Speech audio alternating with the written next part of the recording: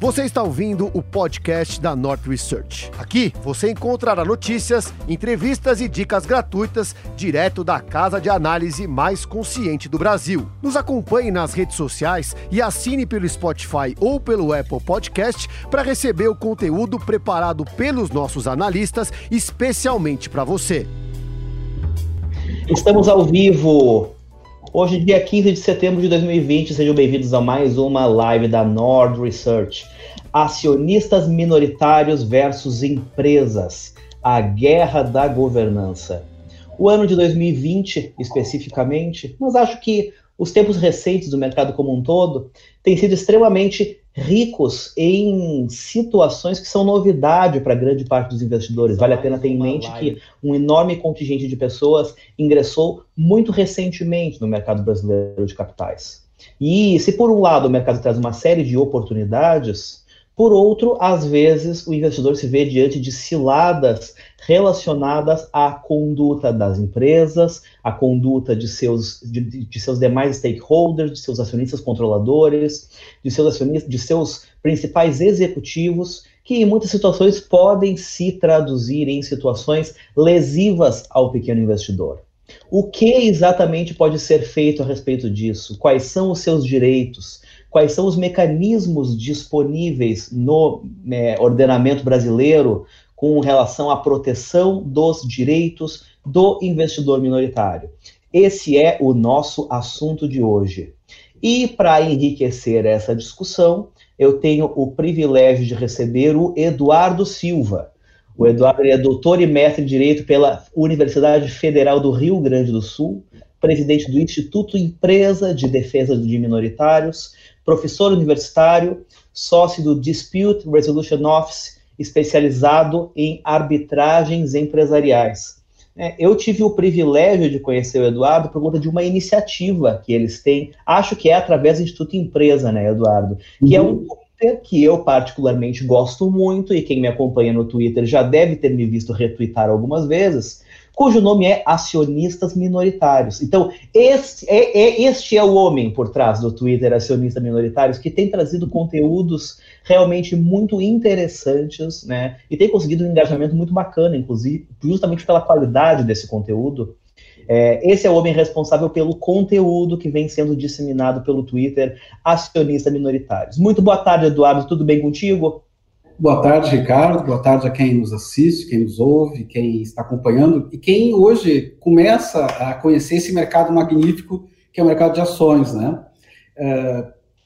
Falar em ações, falar em mercado de capitais, tem que colocar a pessoa principal que é o acionista.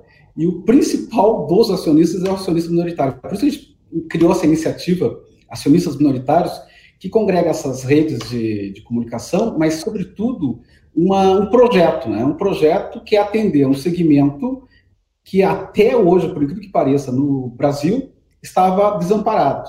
A gente vê assim, nos Estados Unidos, na Europa, as tantas possibilidades de atuação dos minoritários, e compara com o Brasil, a gente via que nós estávamos realmente num deserto, né? Num deserto, que agora se reverte, até por essa enxurrada de pessoas ingressando na Bolsa, pela enxurrada de IPOs e de oportunidades, como tu bem referiu. Só que são oportunidades que merecem também cuidado e merecem observância de algumas regras, né? Mercado de capitais, Bolsa não é cassino, né? Não é futebol de várzea, tem regras. E regras que... Mercado não é futebol de várzea, eu vou roubar essa frase. Eu inventei agora. Mas assim, o fato é o seguinte, né? A gente tem regras e as regras são, sobretudo, para a defesa desse ente aí, essa figura, o acionista minoritário, que somos todos nós, né? Todos nós, eu sou acionista minoritário, tu és, ele é, todos somos ou seremos acionistas minoritários. Mesmo que a gente não saiba, eu tenho dinheiro num fundo, de alguma maneira, indiretamente, eu sou acionista minoritário.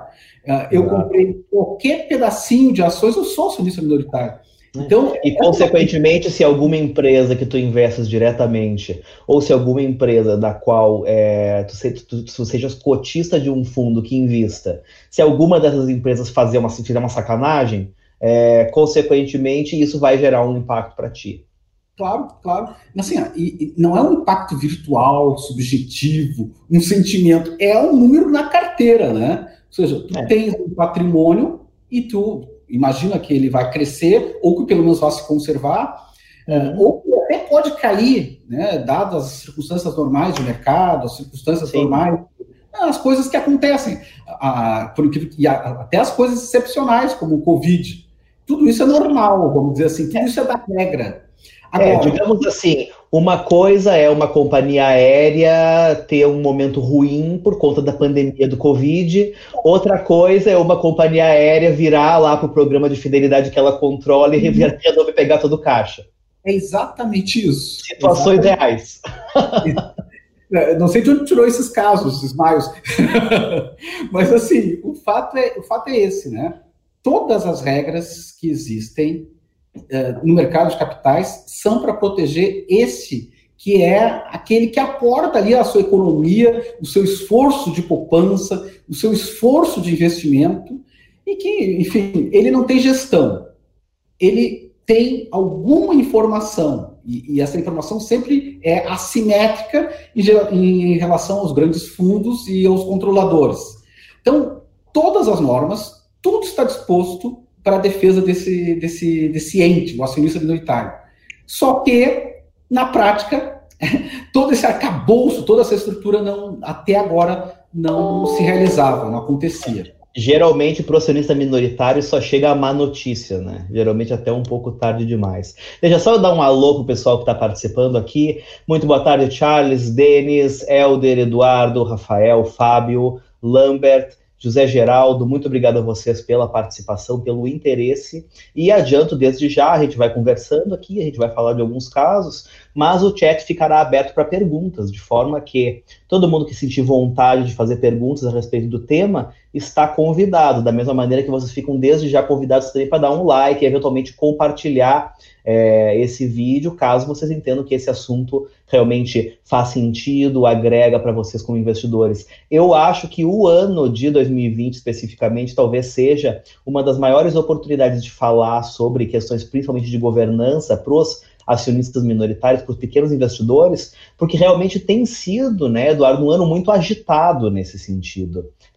Só esse ano, a gente já viu muitas coisas de deixar o cabelo em pé. Mas antes da gente começar a falar de alguns casos em particular, eu gostaria que tu contasse... e um parênteses importante, tá? Para quem não percebeu ainda, tá? Nessa live não vai ter você, nessa live vai ser tu, essa é uma live em gauchês. Então, vocês aguentem os dois gaúchos conversando. Mas eu queria que tu contasse um pouco, Eduardo. Desculpa, eu não ouvi. Nós já estamos na Semana Farroupilha.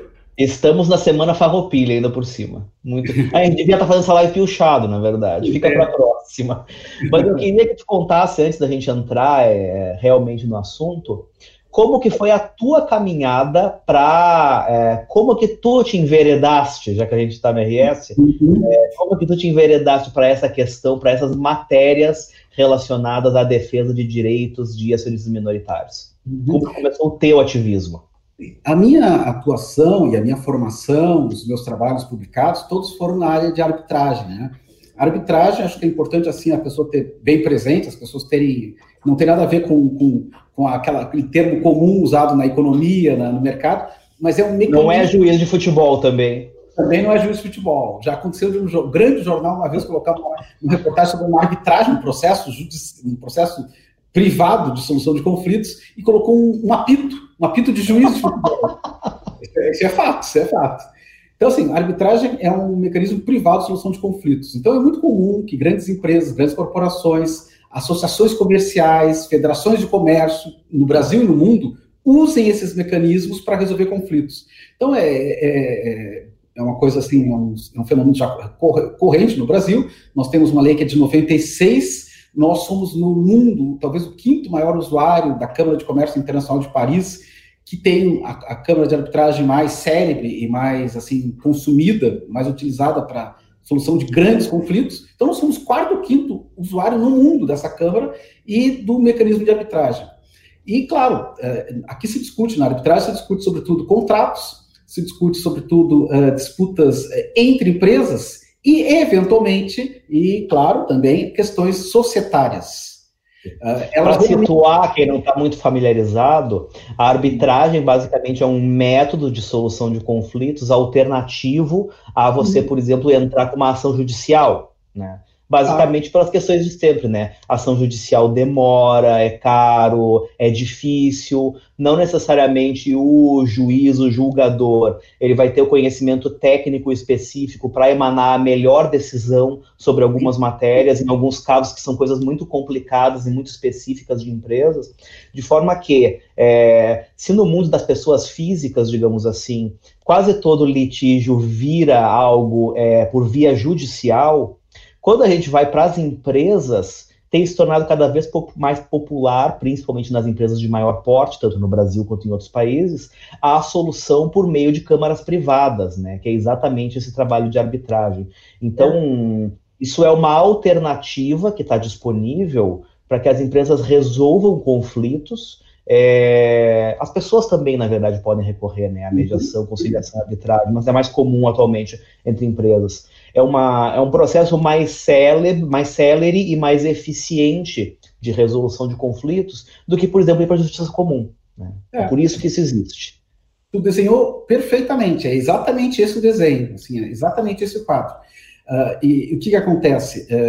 Eu diria que justamente por essa celeridade, por essa especificidade da decisão, enfim, por todas essas características, porque quem decide na arbitragem é um especialista exatamente naquela matéria, que isso acabou chegando aqui, e aí nós vamos nos encontrar, então, num novo mercado.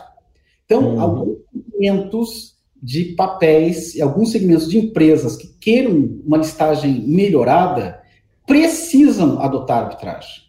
Então, tu imagina assim, um empresário argentino vendendo para um empresário brasileiro. O empresário argentino não cogitaria, uma empresa argentina não cogitaria que a sua disputa fosse resolvida pela justiça brasileira. E eu acho que o contrário também é verdadeiro. Uma grande empresa brasileira se sentiria muito desconfortável em que a solução do conflito fosse pela justiça argentina, que ele não conhece. Imagina um brasileiro tendo que se submeter à decisão de um juiz argentino, com todos os traumas que a gente tem nessa relação. Os traumas que a gente tem, com os problemas que provavelmente, eu não sei, mas provavelmente a justiça argentina possa ter lá no seu desenvolvimento, e um processo complicado. Então, nesses casos todos, e nas empresas que querem estar no novo mercado, a arbitragem já não deixa de ser uma alternativa, ela passa a ser obrigatória. Para situar, né, é um dos requisitos que as empresas precisam se submeter para adesão ao novo mercado, né, que é necessariamente ter no seu estatuto social a previsão de resolução de conflitos na Câmara de Arbitragem da B3, é isso, né? Exatamente, que é vinculada à Câmara da B3. O que a gente podia pensar disso? Isso é bom ou isso é ruim? Isso, em parte, é muito bom.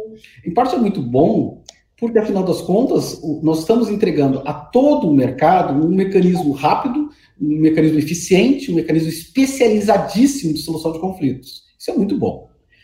Mas isso também pode ser um pouco ruim. Por quê? Porque esse processo é caro. É caro. Então, a gente pensa assim, que o custo de um processo arbitral pode orbitar em torno de R$1 milhão, né, mesmo na B3. Que é uma câmara mais barata, vamos dizer assim, que ela não tem nenhum fim lucrativo, mas mesmo assim o custo é muito alto. Então, o que acontecia até agora? O que nós vimos até agora acontecer? A pessoa, o acionista minoritário, sofria o prejuízo e amargava o prejuízo. Ele sabia... Aquele sentimento de que não vai dar em nada, ou eu entro com um processo na justiça comum que vai levar 1 milhão de anos, eu vou gastar com advogado e tudo mais, ou eu tenho que entrar numa arbitragem na Câmara da B3 que vai me custar provavelmente muito mais do que a perda que eu tive no investimento. Então, essa é uma questão interessante, porque, por exemplo, caso Vale e caso Petrobras, são casos que, vamos dizer assim, que estão... Da Vale ainda não, mas a Petrobras com certeza já está prescrito. Então, no caso da Petrobras, os acionistas minoritários perderam muito dinheiro com a Petrobras. Muito dinheiro. Lava Jato, Petrolão, etc. Exatamente. Vejam só, quem entrou na justiça, o que a justiça disse para eles? Olha, não adianta querer que eu resolva, Porque esse problema, já que a Petrobras tem a cláusula compromissória no seu estatuto social, só pode ser resolvido na arbitragem. Um grupo de pessoas conseguiu ir para a arbitragem, mas é um grupo muito pequeno em relação ao número de acionistas, imagina, da maior companhia brasileira. Esses, vamos dizer assim, salvaram o seu direito. Essa disputa está em curso ainda, não tem Aliás, teve uma sentença já favorável aos acionistas, houve uma sentença, mas são vários procedimentos, e não é a sentença final ainda, mas todos os outros perderam seus créditos. Por quê? Porque a demanda prescreveu. E porque não conseguiram se organizar para custear o processo arbitral. Então, Ricardo, eu acho que talvez a novidade, o que nós podemos salientar aqui de diferente nessa iniciativa acionistas minoritários é essa possibilidade de os acionistas se reunirem, se organizarem com o nosso aporte, com o nosso apoio, já que a gente vem do mundo da arbitragem, para que elas consigam exercer seus direitos, para que esse direito não se perca. Então, assim, a gente realmente vê, no caso da Petrobras, uma situação em que quase não tem o que se discutir, né? No sentido de que houve dano... Ou na cueca. Houve dano, houve perda patrimonial daqueles acionistas expressiva. O papel não vai recuperar isso tão cedo, só que quem não entrou na arbitragem amargou o prejuízo, ou seja, absorveu aquele prejuízo. Eu vou aproveitar essa deixa, então, para já te trazer a primeira pergunta. Eu vou fazer duas perguntas aqui em sequência, porque elas estão altamente correlacionadas. A primeira é do Danilo. Em caso de uma solução na arbitragem, ele fala aqui em arbitragem privada, mas eu vou corrigir o Danilo, porque a arbitragem sempre é privada. Então, em caso de uma solução na arbitragem, a parte que se sentir prejudicada pelo resultado poderá entrar com um processo judicial ou há algum mecanismo que trave esse processo? Uhum. Pois é, Danilo, a verdade é essa. A escolha pela arbitragem é um caminho sem volta. Então, na medida que a companhia adotou a cláusula compromissória e que, ao comprar a ação, tu assentiu com aquela cláusula, em tese, tu leu o estatuto da companhia quando comprou a ação, em tese. O fato comprou a ação, tu aderiu a todo aquele estatuto, e incluso a cláusula compromissória. É um caminho sem volta, tu não vai mais discutir isso no judiciário. Ou seja, essa disputa, vamos supor que tenha lá a sentença arbitral relacionada à Petrobras, e alguma pessoa se sinta satisfeita, não gostou da decisão. Ela não tem recurso ao judiciário, não existe recurso ao judiciário. Vai bater no juiz, ele vai dizer, não tenho nada com isso. Não tem nada com isso. O que pode acontecer é se pedir a nulidade da sentença arbitral. O que significa? Eu vou à justiça e digo, olha, essa sentença arbitral não observou os parâmetros da própria lei de arbitragem e, portanto, ela é nula. Então, ela é desfeita, mas vai ser de novo um outro tribunal ou o mesmo tribunal que vai prolatar uma nova sentença. O mesmo tribunal arbitral. Arbitral.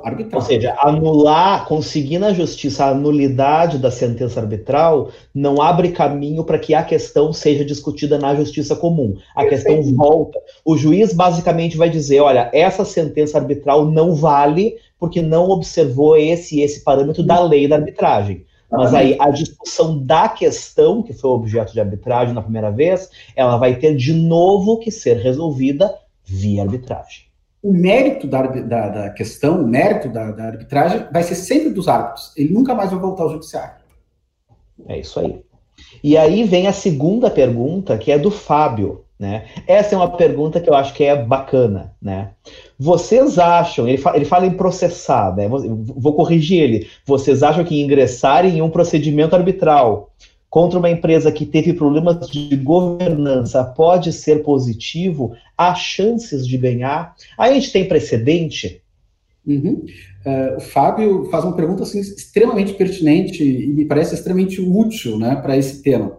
Bom, nós temos um grande precedente, recente precedente, que é o caso justamente da que a gente estava falando agora, da Petrobras. Essa é uma decisão ainda do glorioso ano de 2020, que nós nunca esqueceremos, né? Ou seja, em 2020, se não me engano, acho que foi em fevereiro, saiu a primeira sentença parcial de mérito relacionada à Petrobras, dando ganho de causa, ganho da demanda aos acionistas minoritários. Lembrando de novo que nós estamos falando de uma sentença arbitral. Sentença arbitral. Então, os árbitros, essas 3 pessoas que foram escolhidas pelas partes, que compõem a lista de árbitros da Câmara da B3, que são pessoas particulares, pessoas como eu, como tu. Acho que tu seria um bom árbitro, Ricardo. Porque, nossa, nem brinca com isso. É um bom árbitro. E o árbitro, ele não precisa saber necessariamente de direito, né? Ele tem que saber do mérito da questão. E, eventualmente, o mérito da questão não é exatamente direito. Pode ser contaminado. Sei lá, eventualmente, sei lá, um engenheiro agrônomo teria sido um excelente árbitro numa questão relacionada a Brasil Ecodiesel, por exemplo. Então, vejam só, esse precedente ele é histórico. Por quê? Porque até pouco tempo se tinha um conceito na doutrina jurídica de que a companhia, em casos como da Petrobras, em casos como do IRB, em casos como da Vale, a companhia era sempre vítima. Ou seja, se o gestor assim, exagerou, ou exacerbou, ou corrompeu o mandato que a empresa tinha lhe dado, de bem gerir, né, de atuar em nome dos seus constituídos ali da empresa, a empresa é que devia se ressarcir. Esse era um conceito. Mas isso está mudando por tudo que nós falamos e pela palavra que a gente iniciou esse debate, que era governança. Ora, a empresa, primeiro que os diretores e mesmo os conselheiros não caíram de paraquedas na empresa.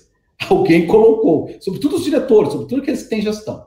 E colocou, muitas vezes, cria políticas de incentivo ao erro. E, eventualmente, acontece isso. O caso da Petrobras é emblemático, né? Isso por um lado. Por outro lado, e isso se combina muito bem, nós temos um arcabouço enorme de proteção, como eu falava no início, das informações da companhia. Então, se a companhia ela emite ao mercado, e é isso que o acionista minoritário tem para julgar se ele investe ou não investe no papel, se a companhia emite informações contraditórias, errôneas, erradas, ou mesmo falsas e manipuladas, essa informação a vincula.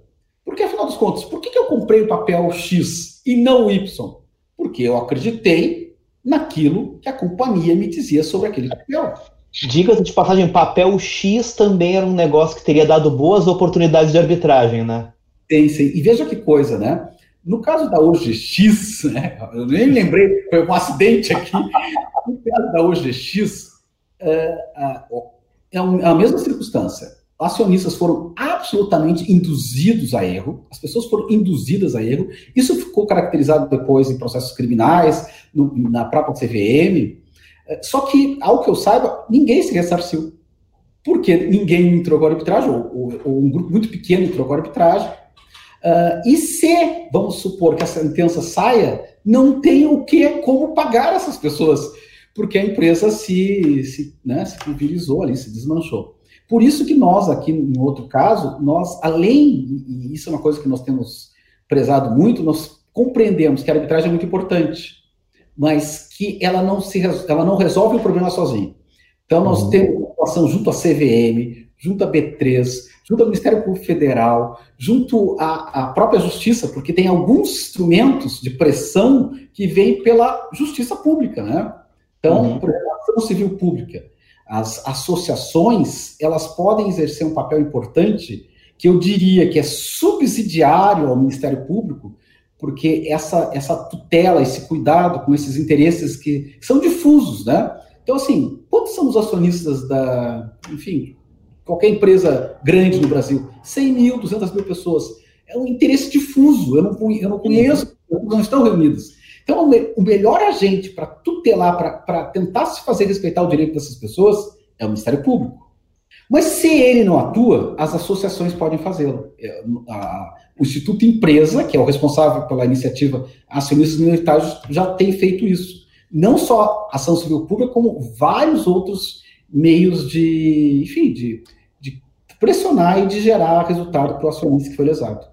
Já que tu mencionaste a questão exatamente das oportunidades de ação e falou especificamente da responsabilidade, né, do fato de vincular a empresa, por exemplo, a divulgação de informações contraditórias, imprecisas ou mesmo falsas e fraudulentas, eu queria saber a tua opinião a respeito da possibilidade de uma empresa anunciar, por exemplo, que Warren Buffett estava comprando posição.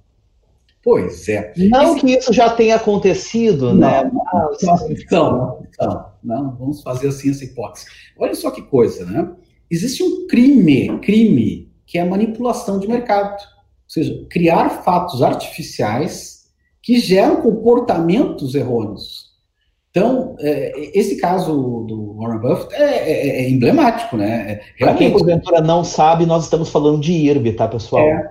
Que teve a honradez, aqui é preciso sublinhar, no fato relevante de 26 de junho, de assumir que foram seus diretores que realmente, porque havia uma dúvida, mas quem foi que divulgou que o Warren Buffett tinha comprado ações do IRB? Né? Quem foi que divulgou? Ele disse, não fui eu, não foi. Mas não, a própria empresa acabou reconhecendo que eram seus prepostos que tinham feito essa divulgação. Eles fizeram. Diz a empresa que sem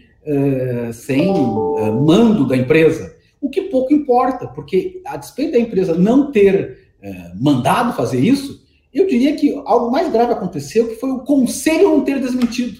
Então aquilo saiu nos jornais, aquilo saiu em toda a mídia especializada, e nós temos contato com muitas pessoas que disseram, naquele dia eu comprei ação. Eu comprei ação por isso. E o desmentido, na verdade, veio do próprio Warren, né? Essa é a parte mais impressionante. A gente precisou ir acompanhar as publicações da Berkshire Hathaway lá nos Estados Unidos para descobrir que não fazia sentido nenhum. Nem a empresa, nem o conselho da empresa se manifestou naquele momento. Eu acho que, nesse caso, é muito mais grave o fato do conselho ter silenciado.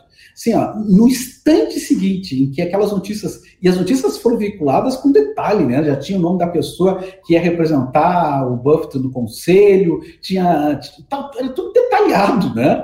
E se sabe que foram os próprios gestores que fizeram isso. E por que fizeram? Esse é outro problema. Por que fizeram?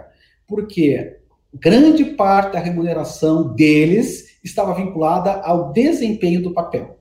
Isso pode ser um estímulo, mas não bem cuidado, vira o que aconteceu no caso do IRB, né? Ou seja... Que é um dos problemas clássicos, um dos riscos clássicos de governança, né? Os executivos sujeitos a mecanismos que deveriam alinhar os interesses deles com o interesse dos acionistas, mas que, na verdade, você acaba tendo uma situação em que os executivos acabam agindo em interesse próprio em detrimento do interesse dos acionistas.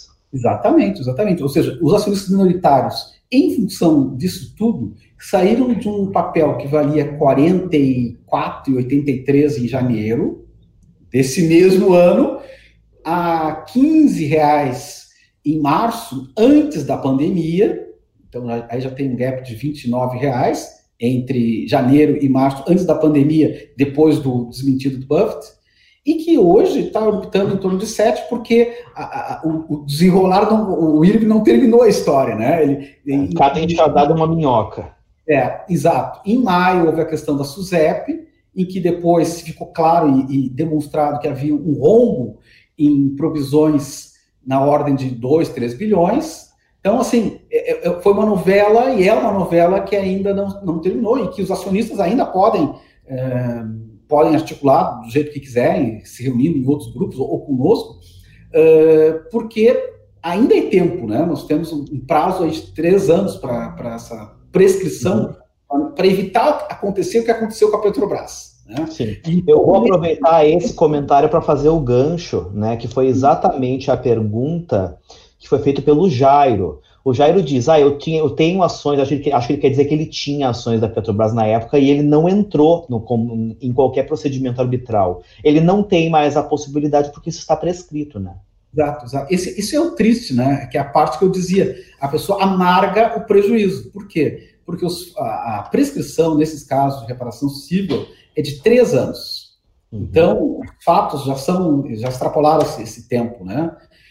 Quem não entrou, não vai entrar mais e amargou o prejuízo, e era isso. Não tem mais jeito. E aí tem uma pergunta do Danilo, que é correlata a essa, e é um ponto muito importante. O resultado da arbitragem só atinge as partes, ou ele se estende a todos que foram prejudicados, mas que não participaram do procedimento? O Danilo está bem preocupado com isso, e é bem importante realmente a indagação dele. Olha só, o que nos difere, e essa é uma das diferenças, né? Tem muitas coisas que nos fazem diferença, mas esse é um ponto grave. O que nos difere do mercado de capitais dos Estados Unidos? Primeiro que a gente tem um mercado muito mais enxuto, muito menor, né, muito mais reduzido, enfim. Mas a grande diferença está na inexistência do Brasil do que se chama de class action nos Estados Unidos. Ou seja, nos Estados Unidos, e aí na justiça pública, os escritórios tomam essas iniciativas de reunir os grupos, de organizar a ação. O juiz escolhe uma daquelas ações e essa ação vira a ação de classe. Ou seja, essa ação ela vai representar a todos os lesados pelo mesmo fato, pelo mesmo episódio. Então, mesmo que eu não faça parte do grupo, ao final, essa decisão vai me alcançar e me beneficiar. Uhum. Isso não acontece no Brasil. No Brasil, nós não temos essa tutela na justiça pública, ela é totalmente na justiça privada, que é a arbitragem, e ela só gera efeitos para aqueles que estão dentro do processo. A CVM, a Organização do Mercado também, a própria B3, o Ministério da Economia, formaram um grupo no ano passado para discutir isso, para discutir como que nós podemos melhorar essa questão da eficácia dessas decisões. Então, há um grupo estudando mudanças e talvez desenhando aqui para o Brasil uma espécie de class action, misturando arbitragem com efeito de uma ação civil pública, mas ainda não temos isso e não existe nenhum projeto de lei, há só um grupo de estudo. Uhum. Eu acho que vale a pena a gente falar um pouco mais de class action, porque volta e meia isso é uma coisa que acaba acontecendo com empresas brasileiras que, na verdade, têm ADRs listados nos Estados Unidos. E, consequentemente, a gente teve situações em que aconteceram coisas nas empresas que no Brasil acabaram não resultando em absolutamente nada, seja porque não houve iniciativa relacionada a instaurar procedimento arbitral para discutir a questão, seja por qualquer outro fator, mas que, na verdade, essas empresas responderam nos Estados Unidos. Eu consigo lembrar de vários casos, tá? Vou falar especificamente de um que eu tenho muito claro na minha cabeça e quem me acompanha há bastante tempo talvez, inclusive, entenda por que eu lembro bastante desse caso, né? Mas que era o chamado caso Carter, que foi uma class action que foi movida nos Estados Unidos contra a Forjas Taurus, relacionadas ao mau funcionamento de alguns modelos de armas deles, né? Naquele caso, né, o caso Carter, ele foi exatamente o que você estava falando, né? O Carter era um indivíduo que era um proprietário de uma pistola Taurus, e ele estava com essa arma no coldre, e ela caiu e disparou sozinha, e ele sofreu dano corporal. E eventualmente se descobriu que isso era um problema de fabricação de determinados modelos da Taurus. E acabou se instituindo uma class action com relação a isso. E quando saiu o resultado daquilo, todos os proprietários de pistolas daquele modelo adquiridos no período de tal a tal, etc, etc, etc, mesmo que não tivessem se habilitado, que não tivessem ingressado no procedimento arbitral originalmente, tiveram a oportunidade de pleitear a indenização, né? Isso no Brasil não aconteceria. Somente quem efetivamente fosse participante do procedimento arbitral poderia pleitear contra a empresa algum tipo de indenização. E esse é um caso bem interessante, porque a empresa também teve armas vendidas no Brasil com o mesmo tipo de problema. E, ao que me consta, nunca houve qualquer tipo de penalização no âmbito privado, né? O que a empresa teve na época foi uma série de sanções administrativas, porque grande parte dessas armas havia sido vendida para polícias militares de diversos estados. Então, a empresa teve penalizações no âmbito administrativo, né? A mesma Taurus, ela teve, num determinado momento, transações, né? Eles haviam vendido participações em empresas e que essas coisas se perderam, né? E que isso também nunca se traduziu em qualquer iniciativa de arbitragem. Estou falando aqui especificamente de quando houve a venda da Taurus Máquinas, quando houve a incorporação da Polimetal, nada disso suscitou em momento algum que os acionistas buscassem. Se bem que eu estou aqui falando, eu estou me dando conta, eu acho que aqui existe uma outra questão que eu estou ignorando. A empresa, eu acho que ela ainda não é, mas certamente, à época, ela não era participante do novo mercado. Então, provavelmente, o Estatuto Social não previa a adesão, né? Não tinha cláusula arbitral. Tem uma outra particularidade aí nesse caso da Taurus, é que lá, a rigor, quem ingressou com a ação foram os usuários com problema com a máquina, que na verdade aqui é uma arma, né? Sim. Então, foram eles, os usuários. O sistema americano, no final das contas, é muito mais eficiente que o nosso, né? Porque, efetivamente, aqui no Brasil, como é que se processaria? No caso de um problema na arma, né? Poderia o Ministério Público, as associações, ingressarem coletivamente, tentando gerar benefício a todos. Mas isso aí saiu da órbita do mercado de capitais e entrou na órbita do direito do consumo. Ou seja, eu comprei um produto para um determinado fim e ele, enfim, não alcança aquele fim ou o faz com defeito. Então, é um problema de consumidor. Né? E os Estados Unidos têm essa eficiência de também, para questões do consumo, ter a class action. Até nós temos aqui no direito brasileiro, para questões de consumo, as ações coletivas. Né? Nosso problema maior reside na proteção do acionista, porque... As questões societárias. Exatamente. Provavelmente, quando a arma começou a dar defeito, eu não acompanhei isso, não lembro, quando começou a existir esse problema, as ações provavelmente também sentiram esse efeito. E o acionista, que não é consumidor, porque ele pode ter ações da Taurus sem ter arma da Taurus. Sem ter arma, claro. Ele que não é consumidor não se pode valer da ação coletiva para se ressarcir enquanto acionista. Poderia fazê-lo enquanto consumidor, né? Sim. Então, é um caso bem interessante.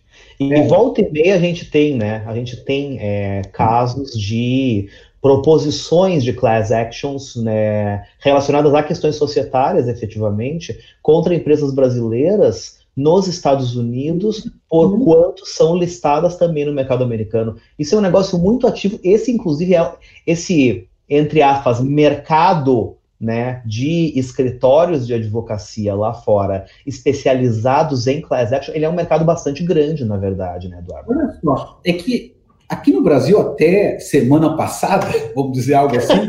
Tudo bem recente. Nós tínhamos dinheiro na poupança, né? Até semana passada. Agora que está havendo esse movimento, por tudo que aconteceu, questão dos juros, questão do fim da aposentadoria, agora que está havendo esse movimento de aplicação, vamos dizer assim, massiva na Bolsa. Isso aconteceu em alguns outros momentos, né? De um aumento de CPFs na Bolsa. Mas, desta forma, me parece que é a mais expressiva nos últimos tempos. Né? Nunca antes na história desse país. Como não foi repetitivo, mas enfim. Então, o fato é que nós estamos tendo um cenário muito particular agora.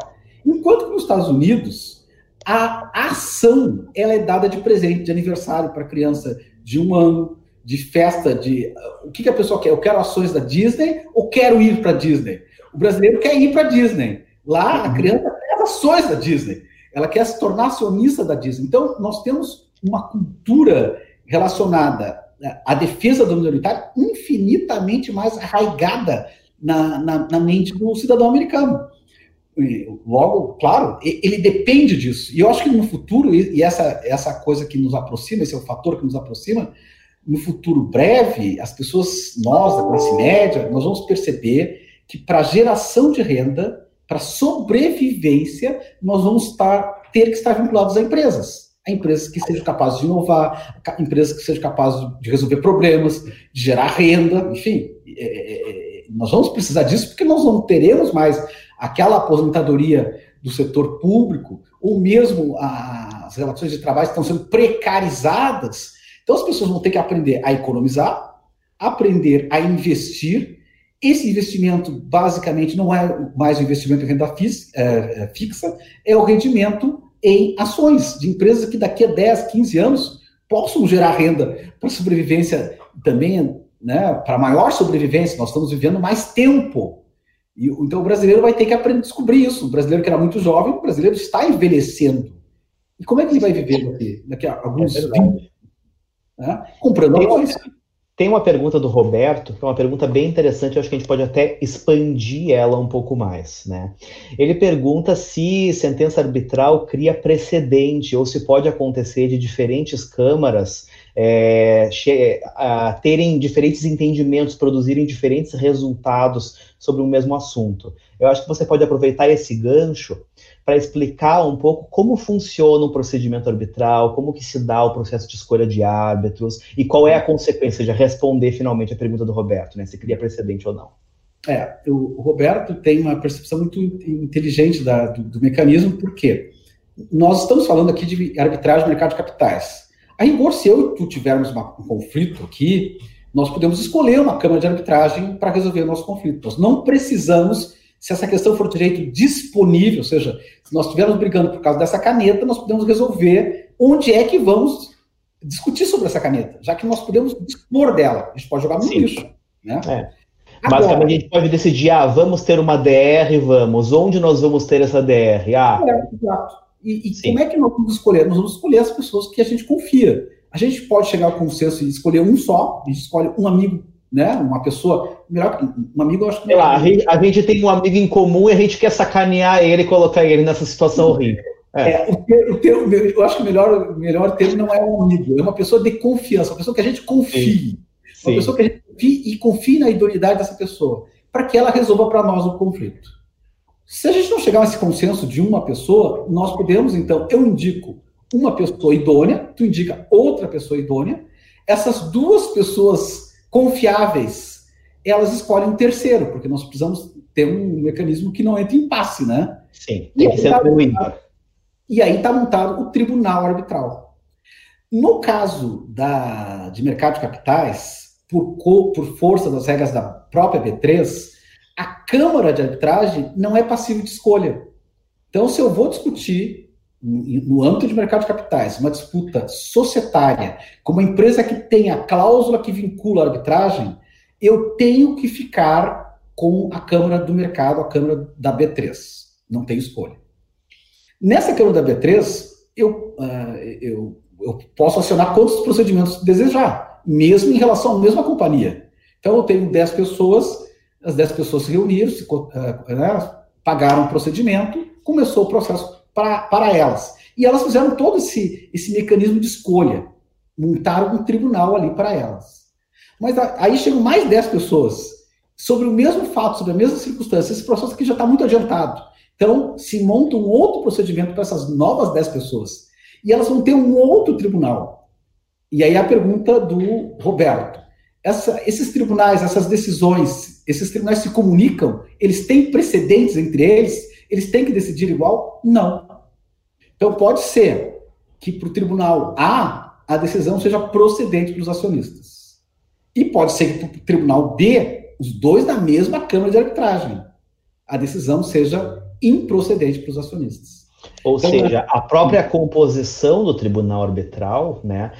Ou seja, os árbitros que efetivamente vão avaliar a questão, eles são determinantes para o resultado final. Né? Digamos assim, existe uma questão relacionada, sei lá, vamos falar do IRB, já que a gente estava falando do IRB.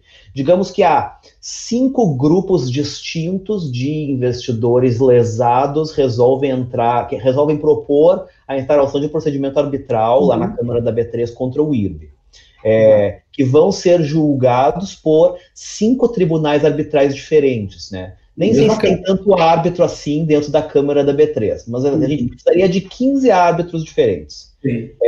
Você pode, em teoria, ter cada um desses tribunais, ou seja, cada um desses trios de árbitros chegando a uma decisão diferente.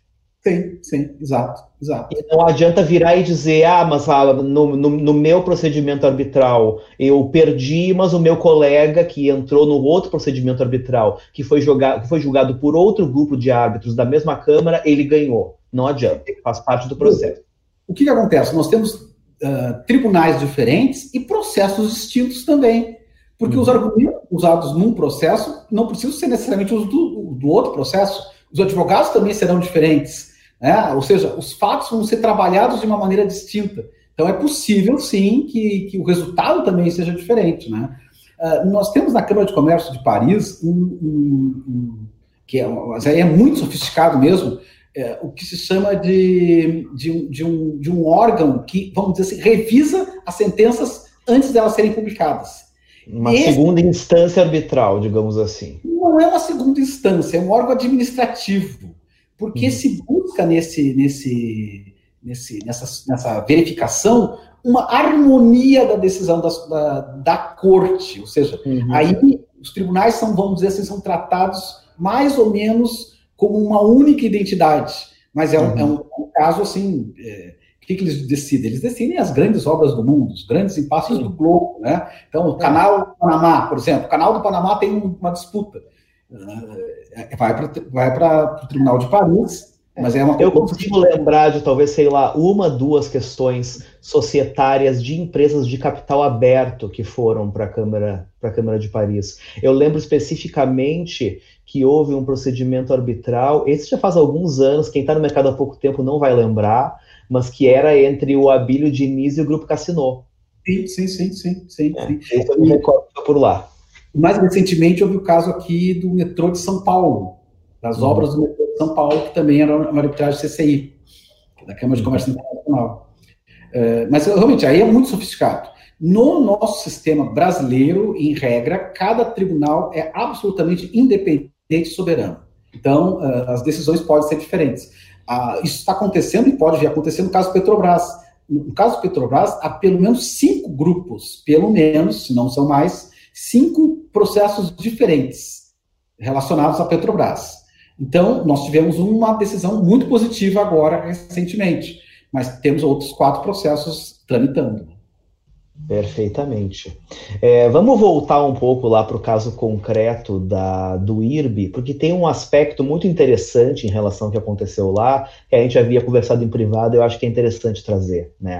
As coisas aconteceram dentro da empresa, a empresa eventualmente reconheceu, e a partir do momento em que a empresa reconheceu, a linha de comunicação que eles assumiram é que a empresa foi lesada pelos seus executivos e que agora estaria buscando se reparar do mal, né? Mas como se os executivos tivessem sido colocados nas suas posições de executivos por Deus, e como se os mecanismos de incentivo aos quais esses executivos estavam sujeitos tivessem também sido trazidos lá, né, nos 10 mandamentos. Ou seja, o conselho da empresa, especificamente, ele se colocou em uma posição, assumiu um discurso no qual ele é vítima, né, da situação toda, e não tem qualquer tipo de participação nisso, inclusive no que diz respeito aos seus deveres de fiscalização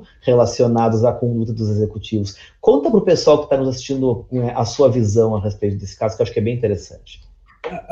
Veja só, nós temos necessariamente, em qualquer empresa, mas nas grandes empresas, mecanismos de controle interno, mecanismos de auditoria, mecanismos de supervisão, que são obrigatórios, né? São obrigatórios.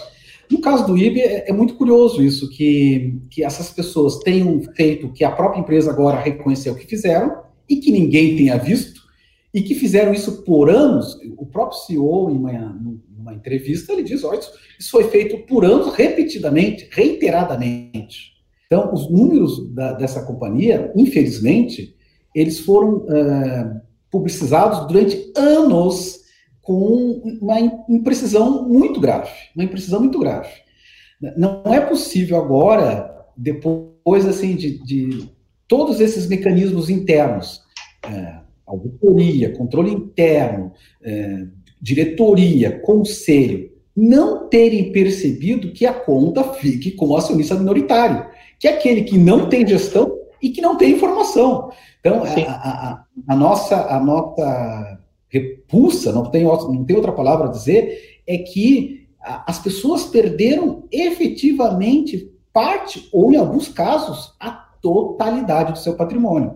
Nós temos casos de acionistas ali que efetivamente mudaram de vida para pior por causa desses eventos. É o famoso quebrei por causa da empresa. E aí, uma questão curiosa que nós estamos estudando, que é justamente essas estruturas de confiança. Então, muitas pessoas e muitos organismos, eles vivem da confiança que eles geram, né? A reputação. Então, o que acontece? Os números do IRB foram, assim, começaram a ser corroídos pelo relatório da Esquadra. Mas o relatório da Esquadra só vem a público em fevereiro, 2 de fevereiro. Mas eu diria que o ano de 2020, nesse caso, começou em 2019, porque a publicização, ou seja, a Esquadra, antes de tornar públicos os documentos, ela conversou com o RI do IRB. Olha, nós queremos entender isso aqui. Nós não queremos ter uma vantagem, nós queremos só entender isso aqui. E aí vieram pareceres, vieram auditorias que corroboraram os números. Os números que foram confirmados em final de 2019, em fevereiro de 2019, foram, no final, reconhecidos como falsos em junho do 2020, né?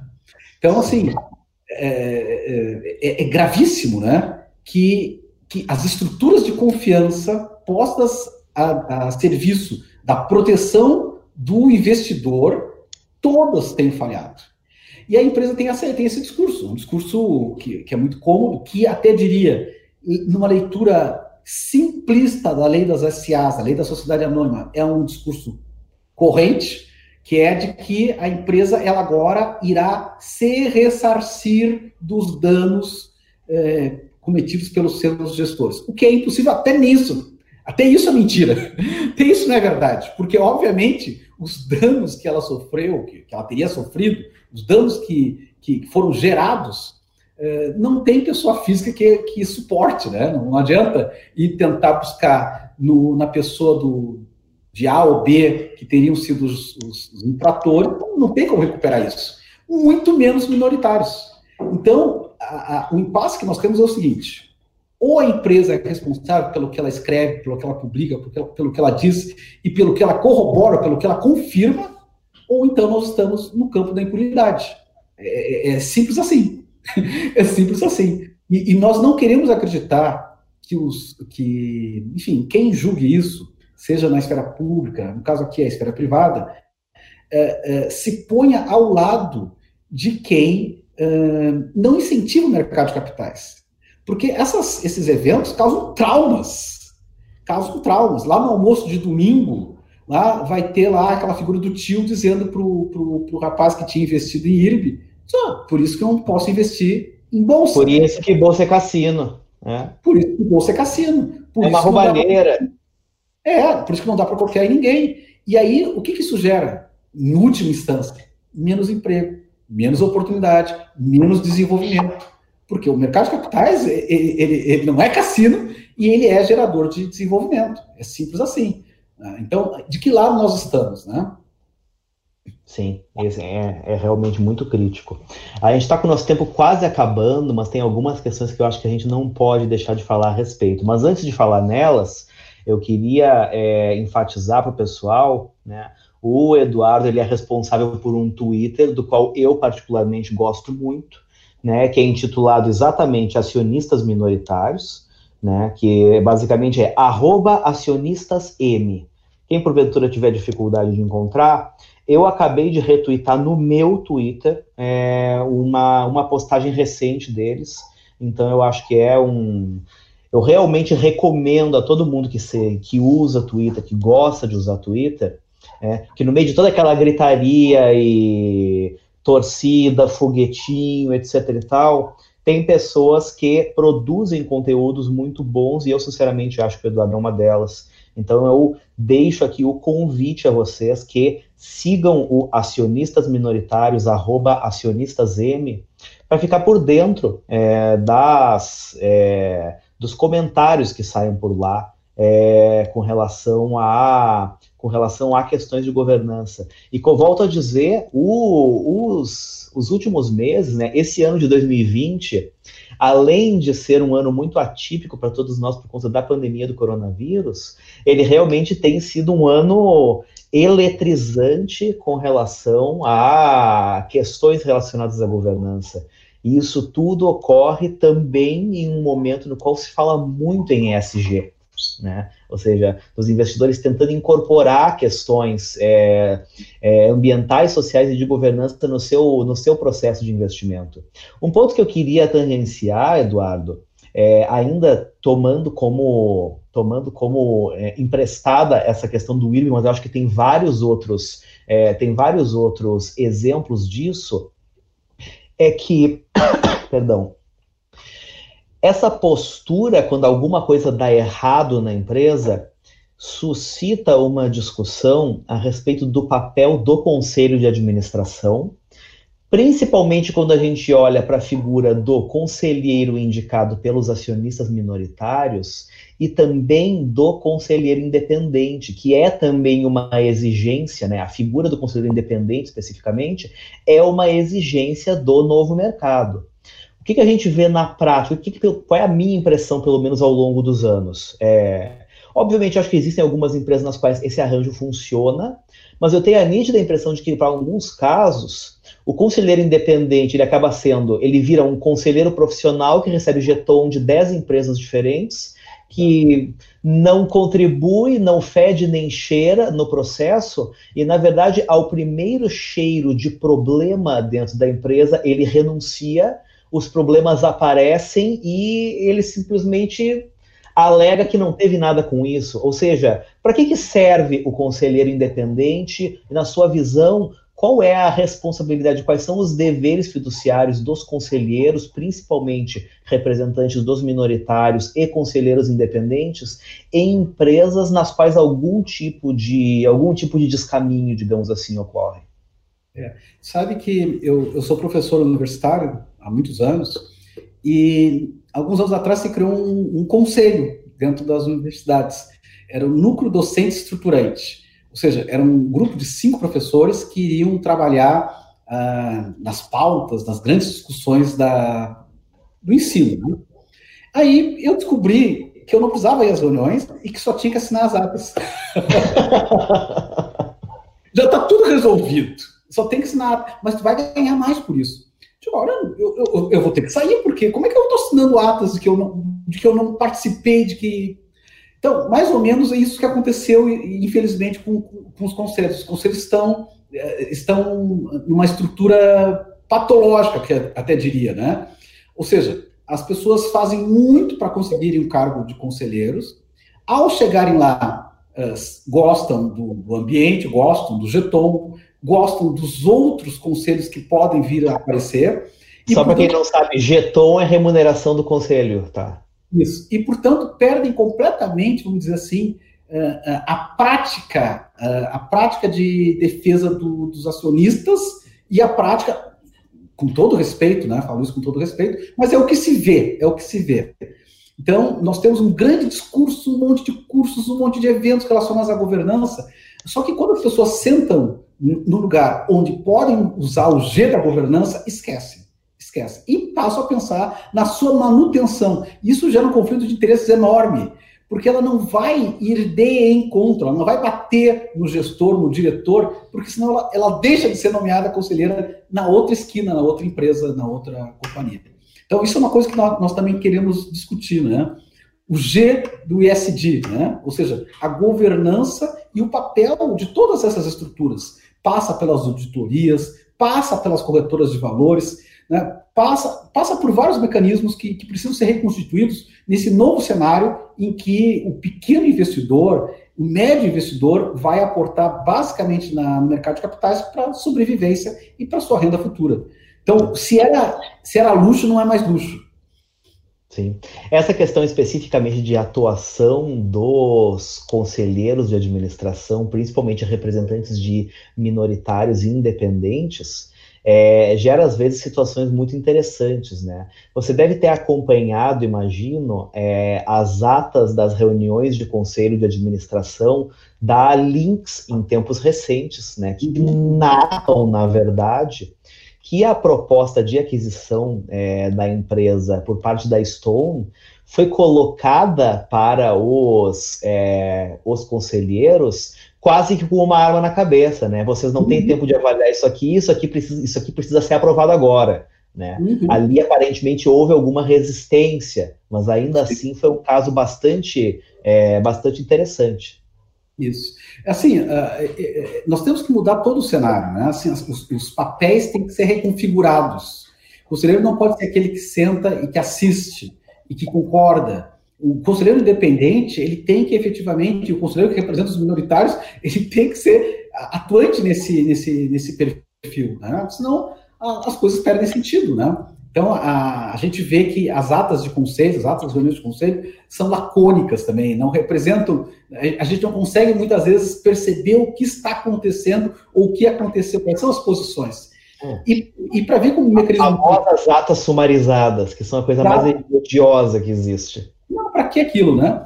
Assim, ó, tu olha assim que agora, em julho, a CVM estava julgando os membros do conselho da Petrobras por fatos de 2005, 2006. E agora, nem foi em julho, esse julgamento ficou para novembro agora de 2020. Nós estamos dizendo que a CVM levou 15 anos para apreciar a questão, pessoal. Não apreciou ainda. Muito pior. Não apreciou ainda. Talvez precise de 16. Não apreciou ainda. Então, assim, nós temos que recompor os papéis, né? Seja dos órgãos das autarquias relacionadas à supervisão, aqui a CVM e a SUSEP, para falar no caso do IRB, porque tudo isso, um rombo de 3 bilhões, voltando no caso do IRB, aconteceu com uma superintendência especializadíssima só em seguros e não tinha percebido isso. Como é que é possível? Quando ela intervém já é muito tarde, né? Para ter que gerar captação de papel, enfim, captação de recursos. Então, era muito tarde. Então, todo mundo tem que reassumir o seu papel nesse desenho. E mesmo essa intervenção, ela dificilmente tem algum tipo de intuito reparatório dos lesados, né? Nunca tem. Eu digo assim, a CVM tem um papel, o Ministério Público tem outro papel, a Justiça outro, mas o único mecanismo nesse quadro atual de ressarcimento dos minoritários é a arbitragem, que é muito cara e que é muito complexa e, portanto, realmente demanda que as pessoas se articulem, se reúnam e que se ponham outros componentes como um terceiro financiador dessas disputas. Então, ou seja, tem que se criar uma estrutura nova para uma situação que é nova e que, na verdade, ela refletir perdas recorrentes dos minoritários. Deixa eu só, Ricardo, falar uma coisinha, porque tu falou aí gentilmente, muito gentilmente, por amizade, provavelmente, que a gente começou agora, sobre o Twitter. E eu quero falar do site, porque o site... Fale, por favor. Todos os canais e todos os meios para as pessoas saberem dessas demandas que nós já instauramos e as que nós vamos ainda instaurar. É muito simples. Instituto Empresa. www.institutoempresa.com.br institutoempresa.com.br. Eu vou entrar aqui, eu vou inclusive compartilhar minha tela para mostrar para as pessoas. Porque ali... Né? Inclusive aproveito aqui para mencionar, já que você citou, né, a todos que estão nos acompanhando, né, porventura existir alguma dúvida, né, a Nord não tem nenhuma relação com o Instituto Empresa, com o trabalho do Eduardo, com a iniciativa Acionistas Minoritários, com o Dispute Resolution Office, qualquer coisa assim. Nós realmente nos conhecemos pelo Twitter, eu gosto do conteúdo que ele produz, acho que é um conteúdo importante, valioso, acho que a gente tem na Nord escrito recorrentemente a respeito de questões relacionadas à governança. O Bruce já tem um longo histórico de newsletters Sócios dos Infernos. Eu de tempos em tempos falo sobre isso. Já falamos também sobre outras questões, como, por exemplo, lockup em IPO. Tem vídeo aqui no YouTube da Nord falando disso. Então, assim, nós realmente achamos essas pautas importantes. Nós entendemos que, em um mercado no qual as pessoas estão entrando enlouquecidamente com a cabeça de eu quero ganhar dinheiro ontem, é muito importante a gente também trabalhar na conscientização das pessoas a respeito de como o mercado realmente funciona e, principalmente, mostrar para as pessoas como a coisa anda nos momentos em que o trem descarrila, ou seja, quando dá alguma coisa errada. Eu acho que essa é uma iniciativa muito importante. E exatamente nesse sentido, Eduardo, Enquanto eu vou mostrar aqui na minha tela o site do Instituto Empresa, eu queria que tu aproveitasses e respondesse a uma dúvida do Alex, que vai muito na linha do que tu estavas comentando agora, de que a arbitragem é um negócio caro, é um negócio difícil, é um negócio pouco acessível, principalmente para o pequeno investidor. Ele pergunta como ingressar com essa arbitragem, por exemplo, no caso IRB. E o acionista, ele terá que desembolsar mais valores ou existe algum tipo de financiamento à arbitragem? Enquanto tu respondes, eu vou mostrar o site do Instituto Empresa. Tá? Então, Alex, o que acontece? De fato, os processos arbitrais são caros e são complexos, né? E é um custo que tem que ser enfrentado. Então, nós já tivemos, nesse nosso caso aqui com o IRB, para citar um exemplo, nós tivemos várias modalidades, vários momentos, várias fases. Numa primeira fase, os acionistas ingressaram sem nenhum custo e com um percentual muito baixo de retenção dos valores, em caso de êxito, lá no fim.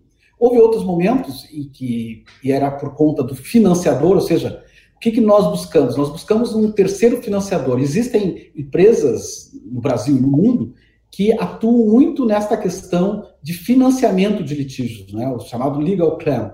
Ou seja, elas aportam os recursos que são necessários agora e no final retêm. Então, em algum outro momento desse nosso processo, desse nosso périplo relacionado ao IRB, nós tivemos a necessidade de cobrar alguma coisa para que as pessoas pudessem ingressar na demanda. Também é importante saber que nem todo montante de ações admite ou recomendaria o ingresso, né? Então, nós estamos falando aqui de pelo menos 1.000 ações para que as pessoas tenham um retorno devido, né? E também para que essa operação seja viável, né? Então, a gente procura situações em que pelo menos 1.000 ações a pessoa tenha ou tenha tido para que a própria operação seja custeável. Mas então, basicamente isso. Existem vários momentos e vários tipos de ajuste. Tudo depende, não é uma decisão nossa, é uma decisão daquele órgão, daquele financiador, daquela empresa, daquele fundo que vai fazer o financiamento do litígio. Perfeito. Eu estou mostrando aqui algumas páginas do Instituto Empresa. Aqui eu estava vendo especificamente, né, aproveitando, né, estou mostrando aqui alguns casos que vocês trabalharam, trabalham, né, tem o caso IRB, tem CVC, tem o relacionado ao banco BMG, que a gente tinha também conversado em privado, tem Braskem, tem Vale. Eu vi aqui que tem um caso de corretora de valores. Eu vi aqui, deixa eu ver se eu vou encontrar agora, né, onde que está essa pergunta, mas alguém perguntou, foi o Denis, contra as corretoras de valores, seria possível tomar alguma medida na via da arbitragem? Na arbitragem necessariamente não, porque elas não estão necessariamente abrangidas por uma cláusula compromissória. Mas aqui nós temos diversas outras possibilidades. O que nós estamos discutindo relacionado às corretoras de valores? Aquilo que eu referi antes. Há uma série de papéis que não estão sendo cumpridos devidamente. Há uma série de atuações que não estão sendo honradas. Então, se a pessoa espera 1 ano para vender o papel, a chegar naquele ponto médio ali que ela esperou 1 ano, e naquele dia a corretora simplesmente saiu do ar por qualquer motivo, nós temos aí um problema até relacionado ao consumo, né, a proteção do consumidor, e que afeta diretamente a sua percepção relacionada ao mercado de capitais, porque talvez ela tenha que esperar mais 1 ano para conseguir vender aquele papel, que no dia em que ela conseguiu um preço bom, ela não tinha corretora. A corretora travou. Né? Deixa eu arranjar, Eduardo, alguns inimigos aqui, mas é que isso aqui é realmente uma coisa muito importante, tá? Eu estou mostrando aqui especificamente o caso corretora de valores. Eu vou ler muito rapidamente esses slides que vocês fizeram, porque eu acho que ficou muito bom. É da natureza do mercado de renda variável a existência de risco, mas em paralelo, atores intermediários, agentes autônomos de investimento, consultores, corretoras de valores, escritórios, bancos e outros, geram situações que causam prejuízos, constrangimentos e dano aos investidores. Ordens não acatadas, instabilidade de rede, indisponibilidade de serviços, plataformas fora do ar ou com limitações de recursos, cobranças errôneas, dificuldades para transferência de custódia, descredenciamento de AAIs, rompimentos abruptos entre escritórios, transferência de fundos para a modalidade espelho, são alguns de muitos exemplos.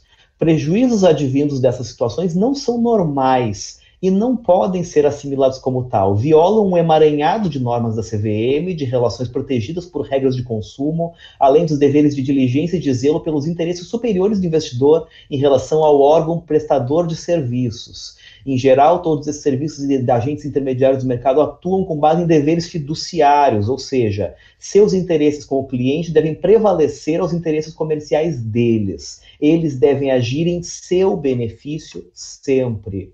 Aos deveres fiduciários somam-se deveres de diligência e de lealdade dos gestores de fundos de investimento. O Instituto Empresa prepara medidas em várias obras que serão tomadas em benefício de investidores lesados. Queremos contribuir, para tanto, se você sofreu prejuízos, une-se a nós. E aqui tem alguns exemplos, né?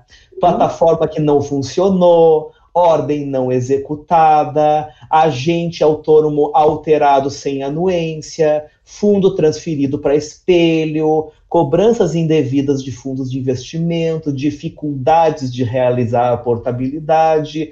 Todas essas coisas que, na verdade, nunca aconteceram no mercado brasileiro, né? Vocês foram muito criativos, na verdade, quando pensaram nessas hipóteses, porque são coisas que nunca aconteceram na história da humanidade, né, Eduardo? Não, na humanidade brasileira, não. Sim. O que, na verdade, é o contrário, né? Todos esses casos foram casos que nos chegaram de pessoas que não sabiam o que fazer. Porque elas disseram, eu não vou no PROCON fazer isso, né? Não é o caso de ir no PROCON reclamar que a plataforma caiu. Até porque, se ela for no PROCON, a pessoa lá do PROCON talvez não entenda o que ela esteja dizendo. Exato. E vai dizer assim, vamos lá, né? Em alguns casos, talvez a pessoa diga, mas tu é rico, tu investe na bolsa, mas é que se ralar, não tem socorro para ti. Então, na verdade... Não está preparado para atender esse tipo de situação. Não está preparado para atender. Então, o que nós estamos preparando, nós aqui, os membros do Instituto e os escritórios correlatos, nós estamos preparando uma ação, vamos dizer assim, mais massiva, no sentido de correção geral desses problemas. Já não é também a reparação eventual de algumas pessoas que perderam muito dinheiro, eventualmente. Tem gente que tem casos de pessoas que perderam muito dinheiro, eventualmente. Simplesmente foi afastada da bolsa, não conseguiu operar durante uma semana por uma questão administrativa desse tipo. Mas, para além disso, nós queremos uma correção. E eu, de novo, volto. São os papéis. Né? Os papéis que se assumiram. Né? Se a corretora ofereceu o seu serviço e ofereceu eventualmente sem corretagem, o problema é dela. Isso não quer dizer que ela vai operar quando quiser e quando estiver disponível. Né? Então, há uma série de questões, por exemplo, a questão da portabilidade. Olha, a CVM já falou várias vezes, a portabilidade é simples. Ainda mais se a pessoa fez a contratação pela internet, é pela internet que ela tem que fazer a portabilidade. Não tem que levar 10 folhas assinadas, rubricadas em cartório, carimbadas 5 vezes com autenticação. Não é possível isso. Também coisas que nunca aconteceram. Não é possível acontecer uma coisa dessa. A mesma coisa no fundo espelho, né, que é um clássico, né, que também nunca aconteceu. Eu estou vinculado a um determinado, né, investimento, daqui a pouco esse investimento que era, enfim, de quem gerou aquele fundo, ele vira o fundo espelho e eu estou preso a uma corretora. E nunca mais posso portar. Isso é um absurdo, né? Então são coisas que precisam ser corrigidas. Eu tenho certeza que muitos desses comportamentos errôneos, eles foram tomados por acidente, porque na medida em que as pessoas começarem a reclamar, isso não vai se manter. Tem absoluta convicção. Porque é ruim para a imagem, é ruim para o negócio, é ruim para o mercado, gera aquele efeito negativo de as pessoas terem medo de que sempre, permanentemente, serão saqueadas na outra esquina. Não é possível.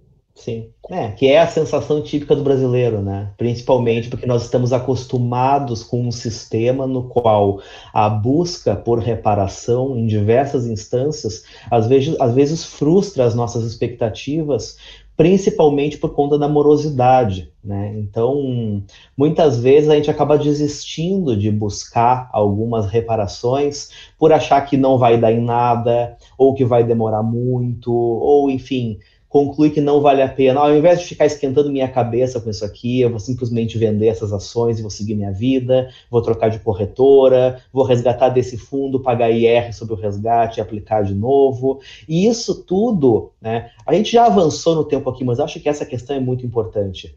Aí a gente está falando, evidentemente, aqui, sempre de uma ótica focada fundamentalmente na pessoa física.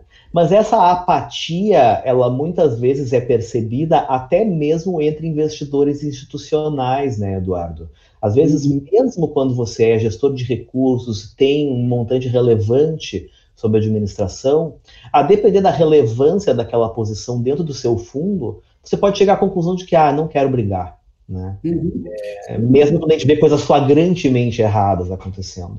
Uma coisa que me impressionou muito assim, nesse périplo, que nós estamos fazendo já é um périplo, porque o ano é muito intenso, realmente. O ano 2020 vale todo dia, né? Não, então, todos nós em casa, de pijama, tendo um dos anos mais emocionantes das nossas vidas. Impressionante. Então, olha só que coisa curiosa, a gente percebeu muito um comportamento até arredio relacionado à cobrança de direitos. Ou seja, nós vimos casos aí no próprio Twitter de pessoas que diziam assim, mas assim, vocês não são investidores? Vocês perderam, pronto. Ou seja, e ali assim, a perda normal é a perda da oscilação do papel. A perda por corrupção, fraude, manipulação não é perda normal. Essa tem que ser ressarcida. A perda porque eu apertei mal o Enter na hora de determinar uma ordem, é um problema meu. Agora, a perda, porque eu não simplesmente fui apartado do mercado, que a corretora não funcionou, não é normal.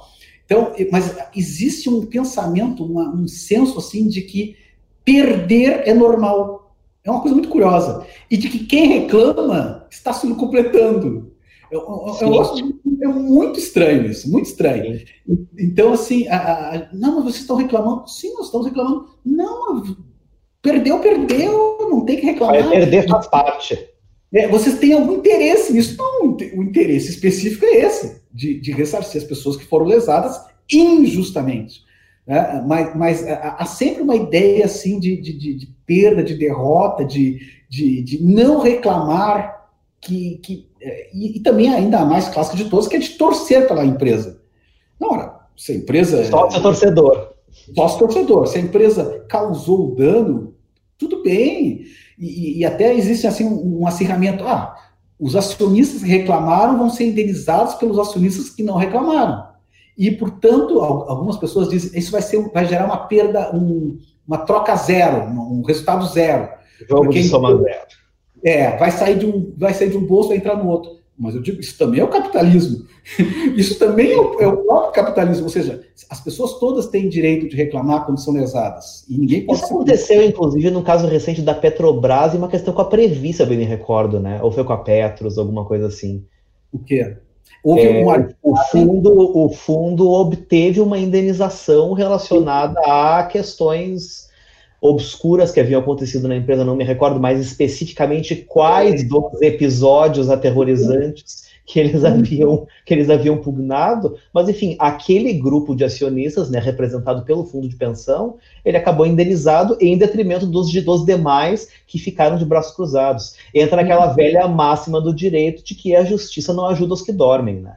Não, pois não. Isso é do direito, isso é do capitalismo. Ou seja, aqueles que agiram em proteção do seu patrimônio e que são ressarcidos não são culpados por isso.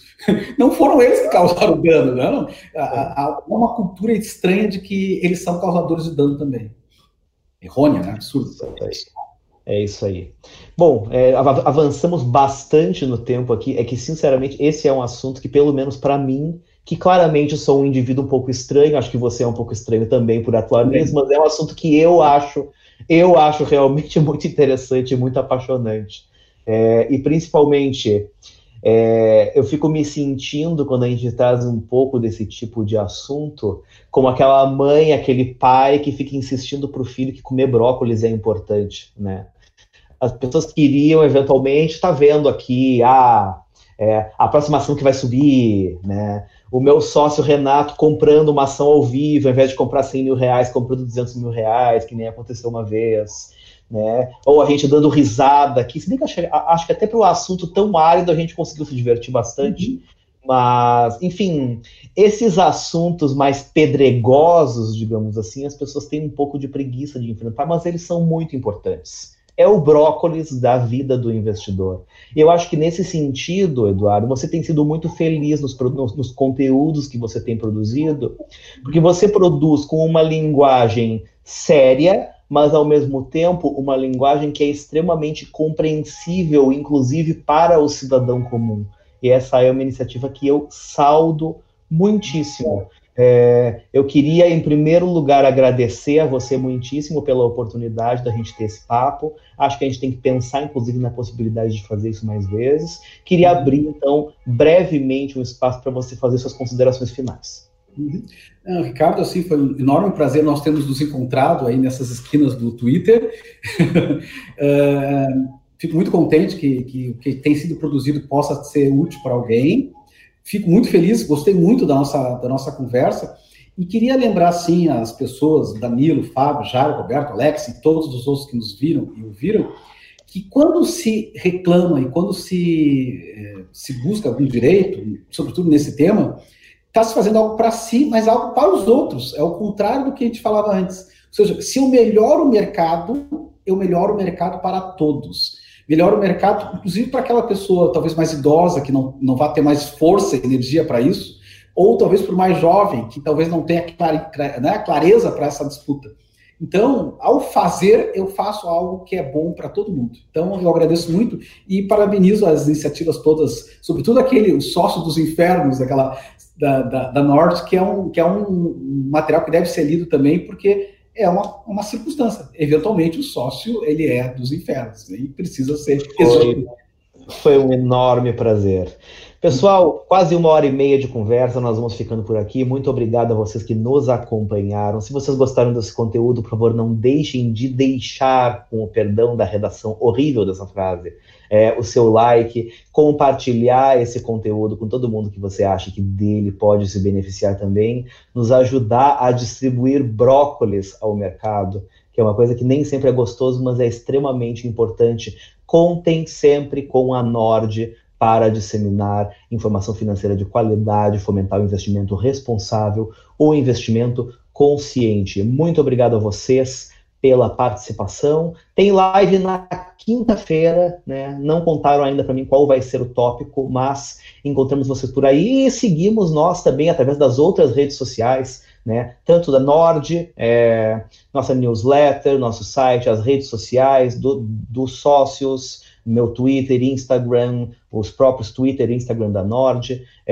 O Eduardo continua lá no Acionistas Minoritários, @acionistasm, que eu realmente gosto bastante. Não deixe de conferir também o site do Instituto Empresa. Lembrando, mais uma vez, que não existe relação entre Instituto Empresa, Eduardo Silva e Nord Research. Nós estamos aqui fazendo esse bate-papo porque realmente acreditamos que essa é uma pauta muito importante e que deve transcender qualquer tipo de interesse particular. Muito obrigado a vocês, até a próxima. Tchau.